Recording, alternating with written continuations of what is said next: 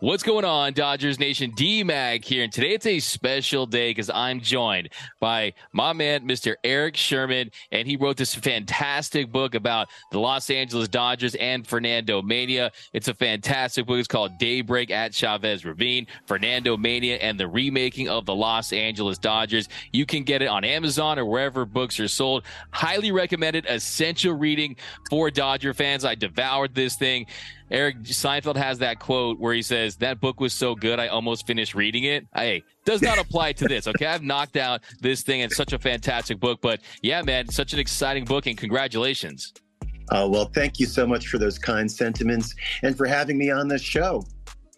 Yeah, no, we're going to get into it because, first of all, I would talk to you during spring training, and I was like, wait a minute, Eric, did you just hit the lottery? Did you strike gold? The fact that you released this book in the same year that the Dodgers are finally retiring number 34, Fernando Valenzuela's number. I mean, how great is that this book comes on this special year? Well, I have a great story about that. So advanced copies of the books came out about 3 months ago. And one of the chapters in the book is entitled Legacy, where I go over, why in the world hasn't number 34 been retired yet? So I gave all the reasons. I interviewed people. And so 3 weeks later, after the advanced copies were sent out, I know the Dodgers received a few. The Dodgers make the announcement that they're retiring his number. So you know what? I'm owning it. Yeah, no, it's definitely a big break, and I think that fans are going to be so excited to read it. But I think what makes this book so special is, look, I read all the sports books. I'm a sucker for a sports book, but a lot of times you're halfway through the book and I'm just reading stats that I already know and that kind of stuff. But this book, it tells the story of the Dodgers, it tells the story of Fernando Valenzuela, but also the complicated history of the Dodgers and this city. And that's where I want to start, because that is a topic that definitely a sensitive topic to a lot of Angelinos, a topic that I think people definitely need to know more about. And we'll really start right there with Dodger Stadium. I think one thing I love about your book too is the chapter titles. I think David and Goliath, it really resonated with me because you look at, economically speaking, Dodger Stadium, it made a lot of sense, right? It created thousands of jobs. You bring in tax revenue. It's a massive attraction. We know O'Malley wanted to model it after Disneyland and try to bring stars in there. But you mentioned in the book that it was really a situation where, hey, why didn't O'Malley cut bigger checks for some of these people that were basically just taken out from their homes? And when you look at that history there with eminent domain and the city versus the Dodgers, who really is to really blame for that process? So was it a city thing? Did the Dodgers get involved? Or was it really a situation where they say, hey, we're going to use Chavez Ravine to build this baseball cathedral, and these people really are going to basically be displaced from their homes? To be fair, I think it was more a city issue than anything else. So just to give some history, through eminent domain, the city wanted to take over the 300 acres of land on Chavez Ravine, which encompassed 3 Mexican-American neighborhoods, to build affordable housing for the greater good. And of course, Mexican-Americans were marginalized, paid 50, 60 cents on the dollar for the value of their homes. And many of them had lived in Chavez Ravine for 2, sometimes 3 generations. So when the Red Scare came along in the early 50s, this project was deemed to be at best socialist and for some politicians communist. So the project was scrapped. So now the city of Los Angeles was left with 300 acres of property that they really didn't know what to do with. Now, the people that remained, the Mexican-American families that remained, felt, well, we're in the clear now. There's no project. We can stay in our homes. But then 2,500 miles east, the Brooklyn Dodgers are looking for a new home.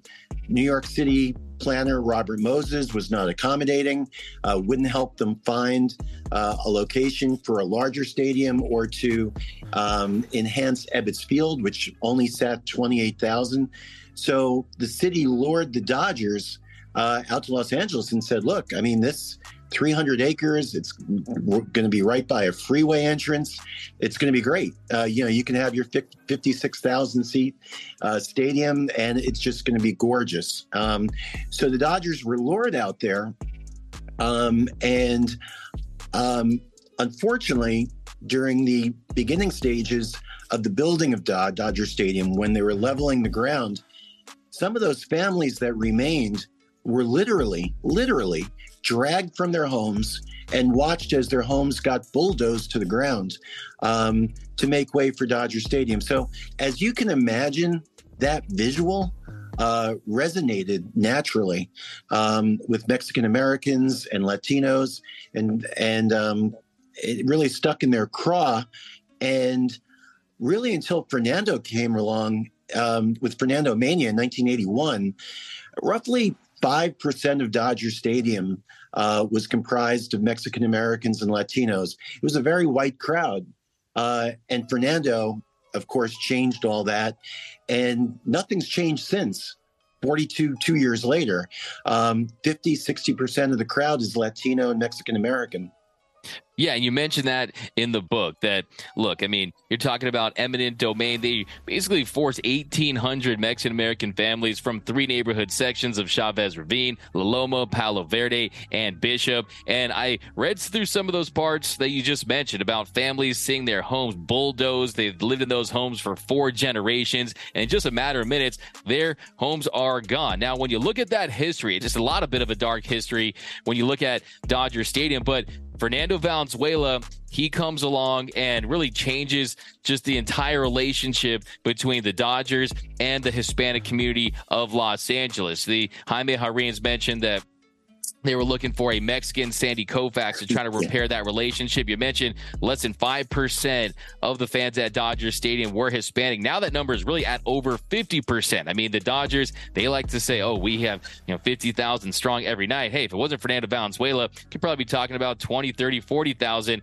without that strong fan base. But yeah, I mean, you look it back now, I think one thing really sticks out to me was when in the book, you're saying that would O'Malley have considered building Dodger Stadium in Beverly Hills or Brentwood? And I think that really kind of put things into perspective. So, yeah, I mean, how big of a role did the Dodgers have in that decision? Or do you think it was just more like a sales job? I mean, we've heard the story of O'Malley being the helicopter looking down at Chavez Ravine and trying to make LA an attraction. But there was also Wrigley. There was also the other field that had 22,000 seats that you could have played there. Was there another location in Los Angeles that could have made more sense where you didn't have to displace so many families? Well, I don't think they necessarily would have had to look elsewhere. I just don't know why they needed 300 acres. Those families could have remained. The Dodger Stadium and the surrounding parking area did not require 300 acres. That's massive. I believe that was more than 10 times the acreage of Wrigley Field in Los Angeles. Pushing the Mexican-American families out, I think was a real blemish. And to what you were saying before, I think a lot of this could have been resolved if the Mexican-American families that were forcibly removed, if they would have paid, if the city would have paid what those homes were worth, or if O'Malley had gone to his own pocket. And, we're not talking about a lot of families that remained. It just would have avoided a lot of the contentiousness, I think. And, I think what it comes down to is the Mexican Americans just wanted to be treated like proper citizens and not marginalized and not pushed around by what was perceived to be this big New York corporation coming in and pushing them out. Yeah, you mentioned that in your book, that yes, they weren't getting the proper value for their property, basically being offered 30 to 40%, sometimes more or less, but it was a little more than money, right? They want to be treated with respect and just the whole perception of the operation. You got a big Brooklyn Dodgers team that wants to come in LA and just kick these families out. So yeah, it's a very complicated history to say the least, but thankfully Fernando Valenzuela, he did a lot to really repair that relationship. And we're going to touch on Fernando next because, I mean, you look at Fernando's story, and when you read it in your book, of course, I was very familiar with it, but when you laid out the way you did, it's just even more unbelievable. I mean, the youngest of 12 children, born on November 1st, 1960, in a mud brick house in Huaquila, Mexico, a town with no electricity, no running water. They did have that small baseball field. And I want to start right there. Talk about Fernando's humble beginnings and how he got into the sport of baseball. Yeah, I mean, you talk about that baseball field. It didn't have a backstop. There were no bleachers. I mean, it was as basic as it could possibly get. And I mean, he really came from nothing, which makes his story, made for Hollywood because, he didn't speak any English when he arrived at Dodgers camp at age 19. Was taking English as second language class, and he was. The other thing too is, besides the fact he was extremely shy, and he still is really shy today, despite having a very public job as the color guy with the Spanish language station. Despite all that, his shyness was really intense, and I think there were a few people that helped him out tremendously get over that. Jaime Jarrín, certainly one. One of the smart things the Dodgers did was they were ready for what you refer to as the Mexican Sandy Koufax. They had a Spanish language broadcasting team in place as early as 1958.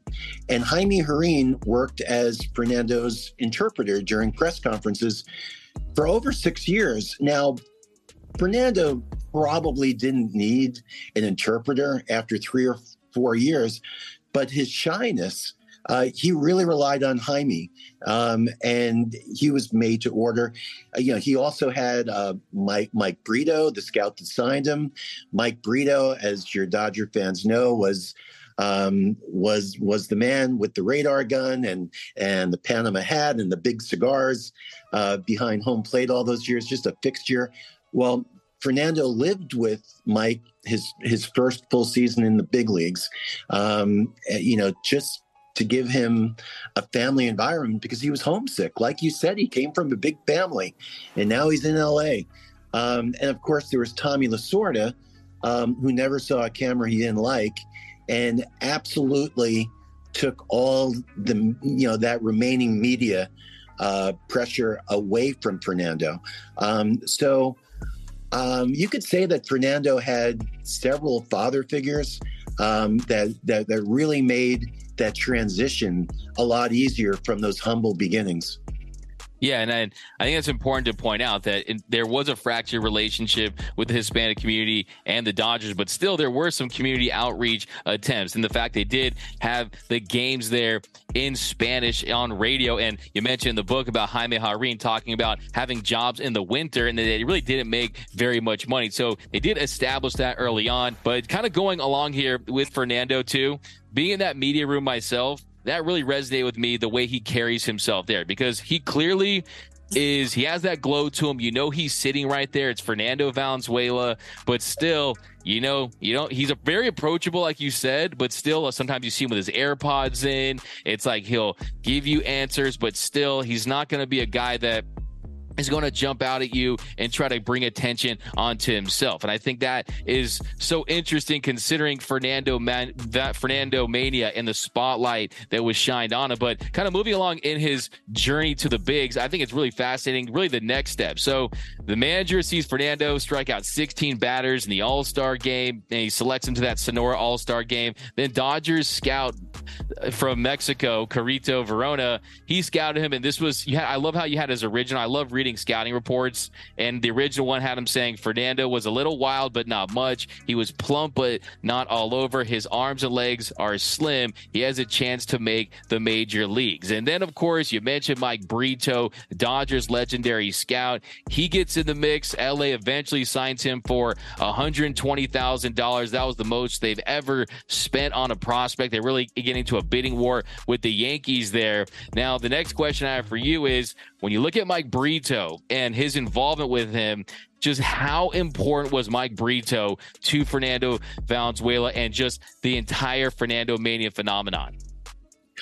Well, extremely. Unfortunately, sadly, we just lost Mike Brito not that long ago.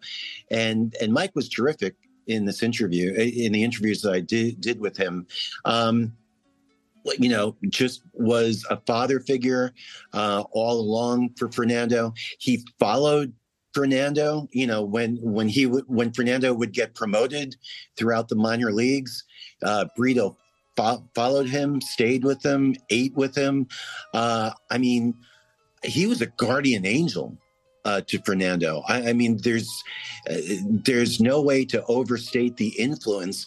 And, I visited the Dodgers press box, right shortly before Mike passed away, and Mike was there. He was in a wheelchair, and he was visiting with Fernando, and he was a constant influence for Fernando. Until Fernando was 60 years old, he was always there. People should hope that they have a father half as supportive as Mike Brito. A tremendous figure. And, Mike Brito, aside from Fernando, in the annals of Dodgers history, with the players that he signed, it was just remarkable. He's easily the greatest scout of Mexican players in history. No one's even close. Yeah, and there's a direct line from Fernando Valenzuela to Julio Urias and all this talent that the Dodgers have extracted from Mexico throughout the years. And it accomplished two things. It got them talented players that helped them win ball games, and two, helped them bring in an entire demographic into Dodger Stadium. So next question I have for you too is, how important is it was it just something that they were trying to accomplish, really two birds with one stone, find great players and Mexican stars? Or was it, hey, let's find a Mexican star that can also be a great player too, but really it's trying to focus on repairing that relationship?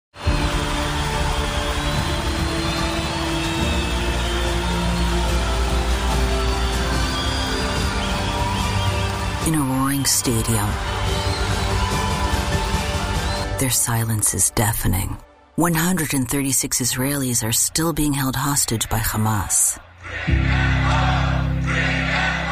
Bring them home.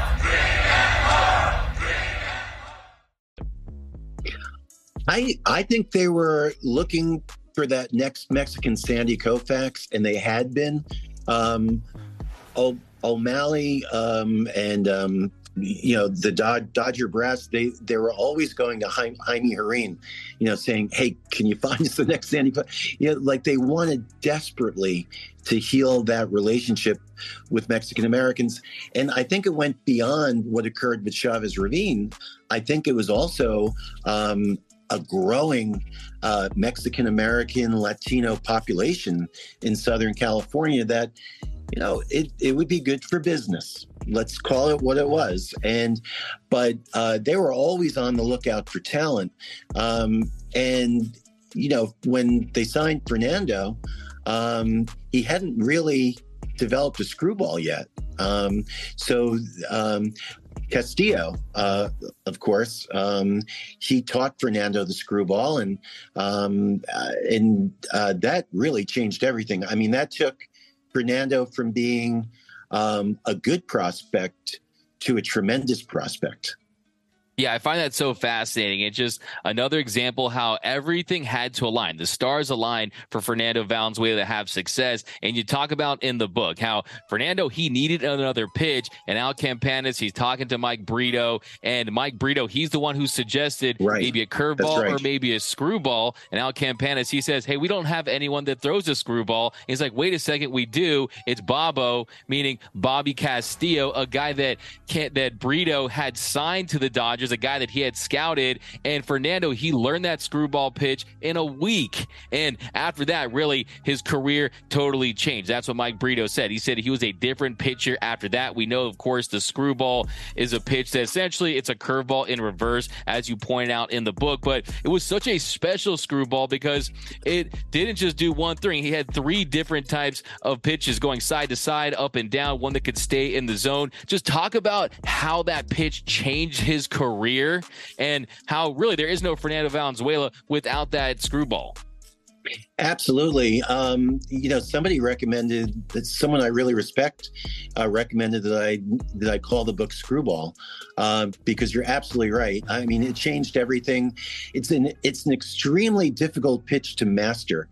Carl Hubble was really the first pitcher to use it, and he used the screwball all the way to the Hall of Fame and struck out all those American League hitters in the first All-Star game, but very, very few have mastered it, and it just elevated Fernando from being a good pitcher to a phenomenal pitcher. Now, what it also did, it affected his career later on.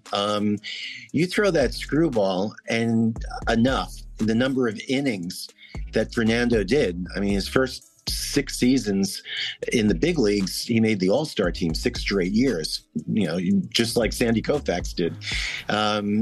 But it put so much stress on your arm that if you are overused, which Fernando was, and you may touch on that later.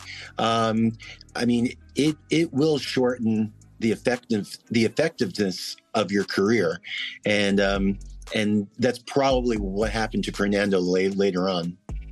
Yeah, no, it's such a fascinating pitch, and you don't see guys use it these days, and it's for that reason, mainly, is because it does take its toll. When you combine the effects of that pitch on your arm and then the usage of Fernando Valenzuela, we know that Tommy Lasorda did not like to go to his bullpen. It was just a different era of Major League Baseball with guys going deep into games. That is what probably led to him having a shorter career and just really his drop-off after he had such a great start. But yeah, you mentioned Carl Hubble. I love that part in the book where you talk about Christy Mathewson and Warren Spahn, guys that use that screwball, and the fact that Hubble even commented on Fernando Valenzuela's screwball, saying that it was the best that he had seen from that pitch since he threw it. So that's very high praise from him. But yeah, when you just look at highlights of it, I think, we have advanced metrics now. We have Baseball Savant that can show us what each pitch is every single time it comes out of the pitcher's arms.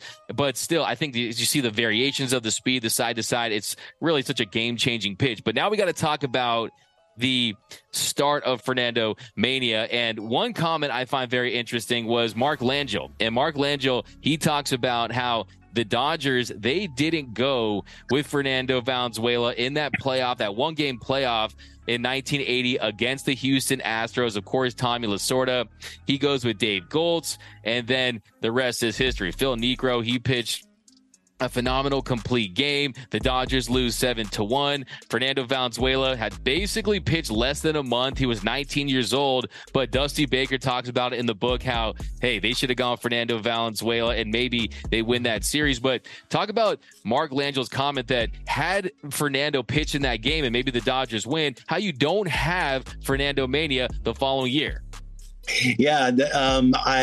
First of all, I have to say that Mark is an incredible baseball mind, just amazing.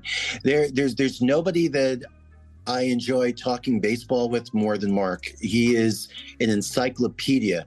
So to your point, and to Mark's point, Fernando pitched 17 shutout innings in the fall of 1980. But they weren't. Well, none of them were starts. He didn't start a game. And a lot of those innings were, they didn't close out games. So, they might be in the the seventh inning or the eighth inning or extra innings, but he was basically pretty much perfect. And he did not start that 163rd game against Houston. And believe me, the players I talked to, Dusty Baker and Rick Monday, I mean, they all wanted Fernando to start that game, even though it would be his first professional start, over Goltz, who was, the high price free agent signing.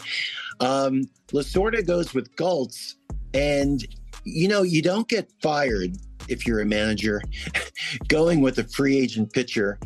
But you can get fired. Not that Lasorda would have gotten fired. It's more or less an expression. But a manager could get fired for going with a rookie pitcher, basically pitching his first start in a one-game playoff. So in a sense, what Mark Langelo's point was, it was a great thing for the Dodgers in a strange sort of way.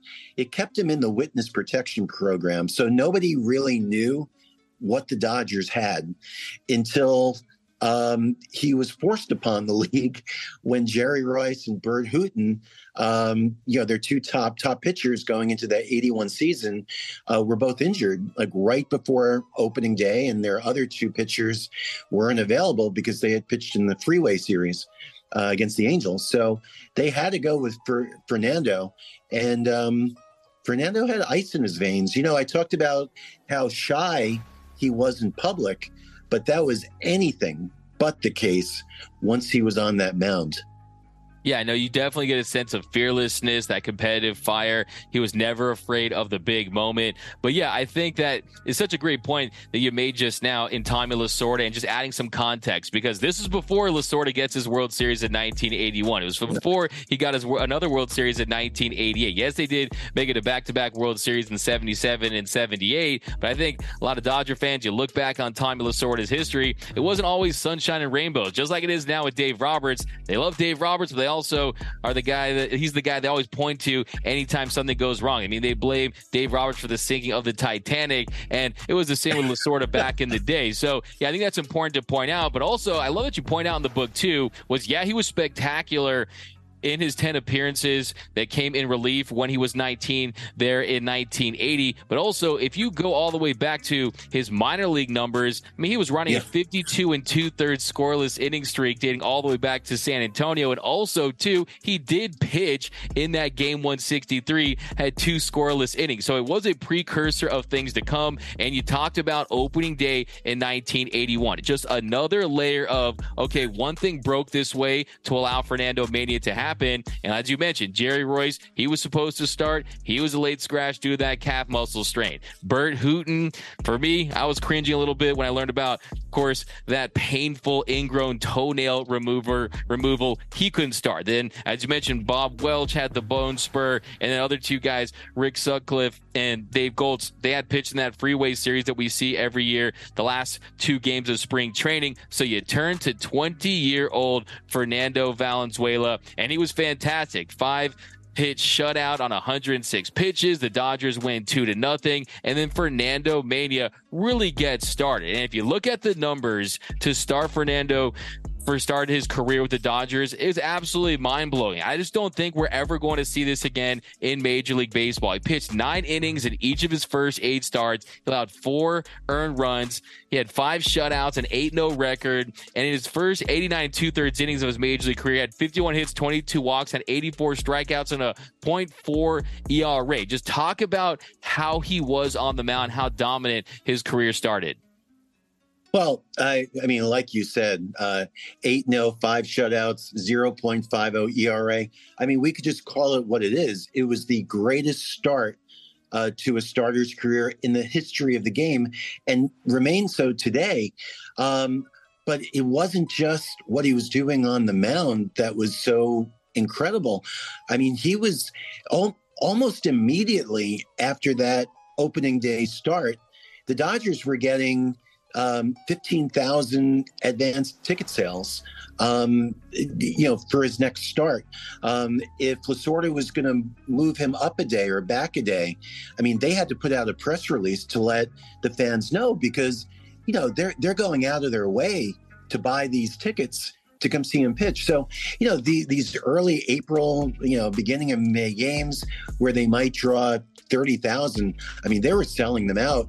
Fernandomania, it was organic, and it really happened instantly. It happened in that first game.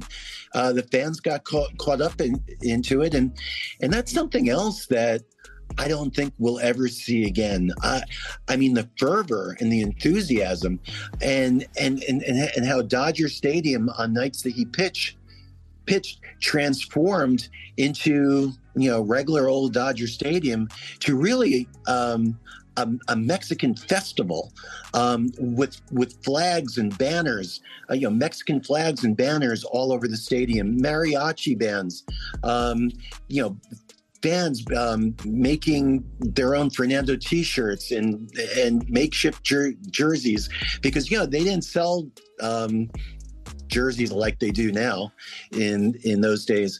Of course, you had that young lady that ran on the field, and just I think when she ran on the field and gave Fernando a hug and a kiss, I think she personified what the 55,000 fans in attendance that night all wanted to do. It was like a 55,000 fan kiss and a hug to Fernando, and the mania, the excitement was so quick. I don't know if you'll get into this later, but Fernando was barely a big leaguer for 3 months, and he gets invited to the White House. I mean, he's the star of the luncheon. Everyone, including the president of the United States, is asking for his signature. So it was so quick, the mania, and it just spread throughout the country, and not just Dodger Stadium. The night that he went 8-0, the Dodgers were in New York, and they were playing a Mets team in '81 that wasn't just a bad baseball team, but they were terribly boring, and they would draw 5,000 to 6,000 fans a night. And even the game before Fernando pitched on a Friday night, a game against the Giants, they only drew about 6,000 fans. Well, the night that Fernando pitched, the announced crowd was 43,000, but that was paid, so there was over 50,000. So Fernando was bringing Mexican Americans out of the shadows for the first time, not just at Dodger Stadium, but all over the country, and bringing women out to games for the first time too.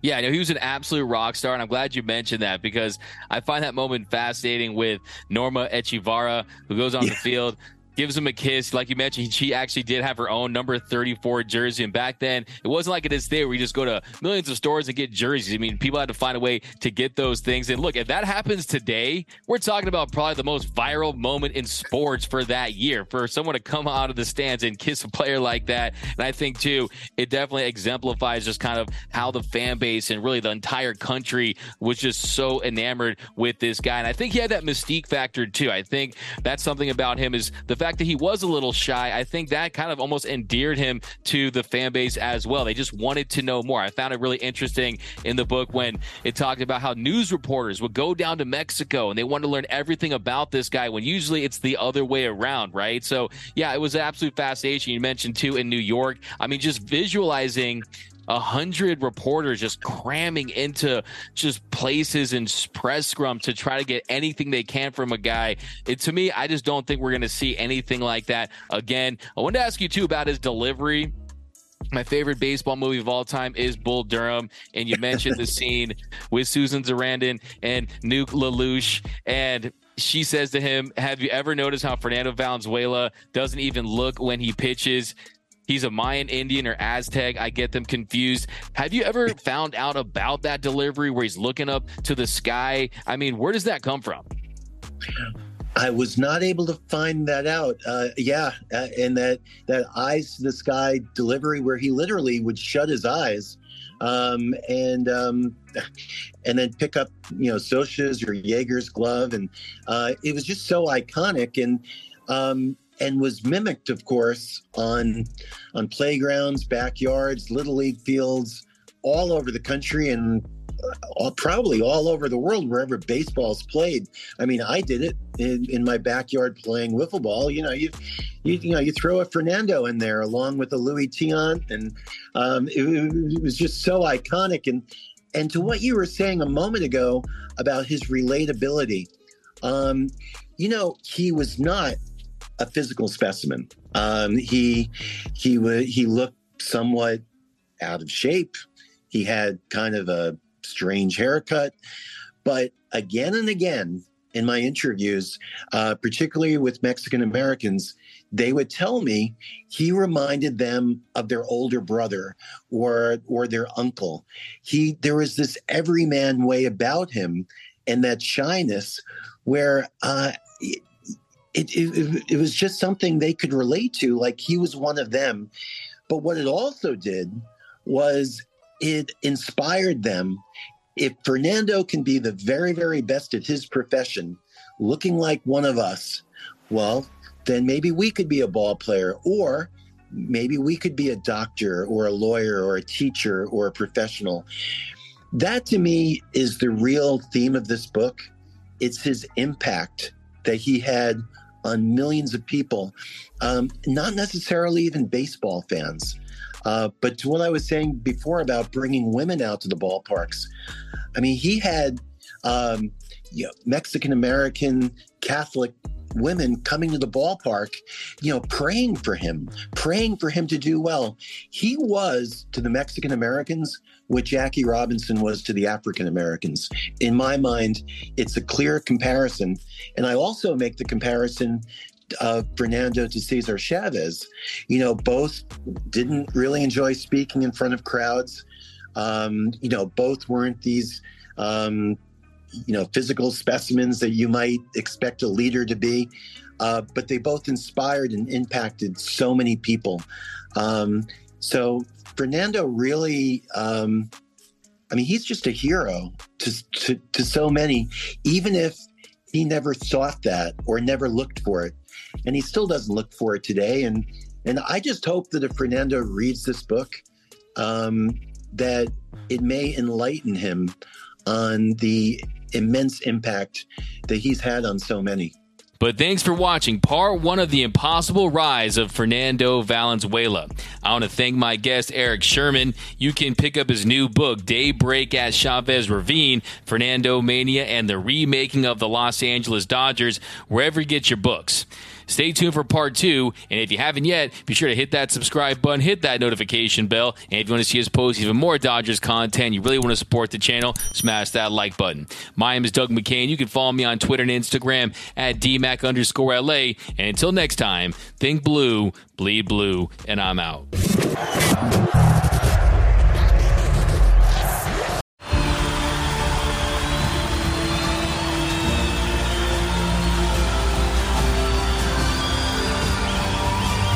In a roaring stadium,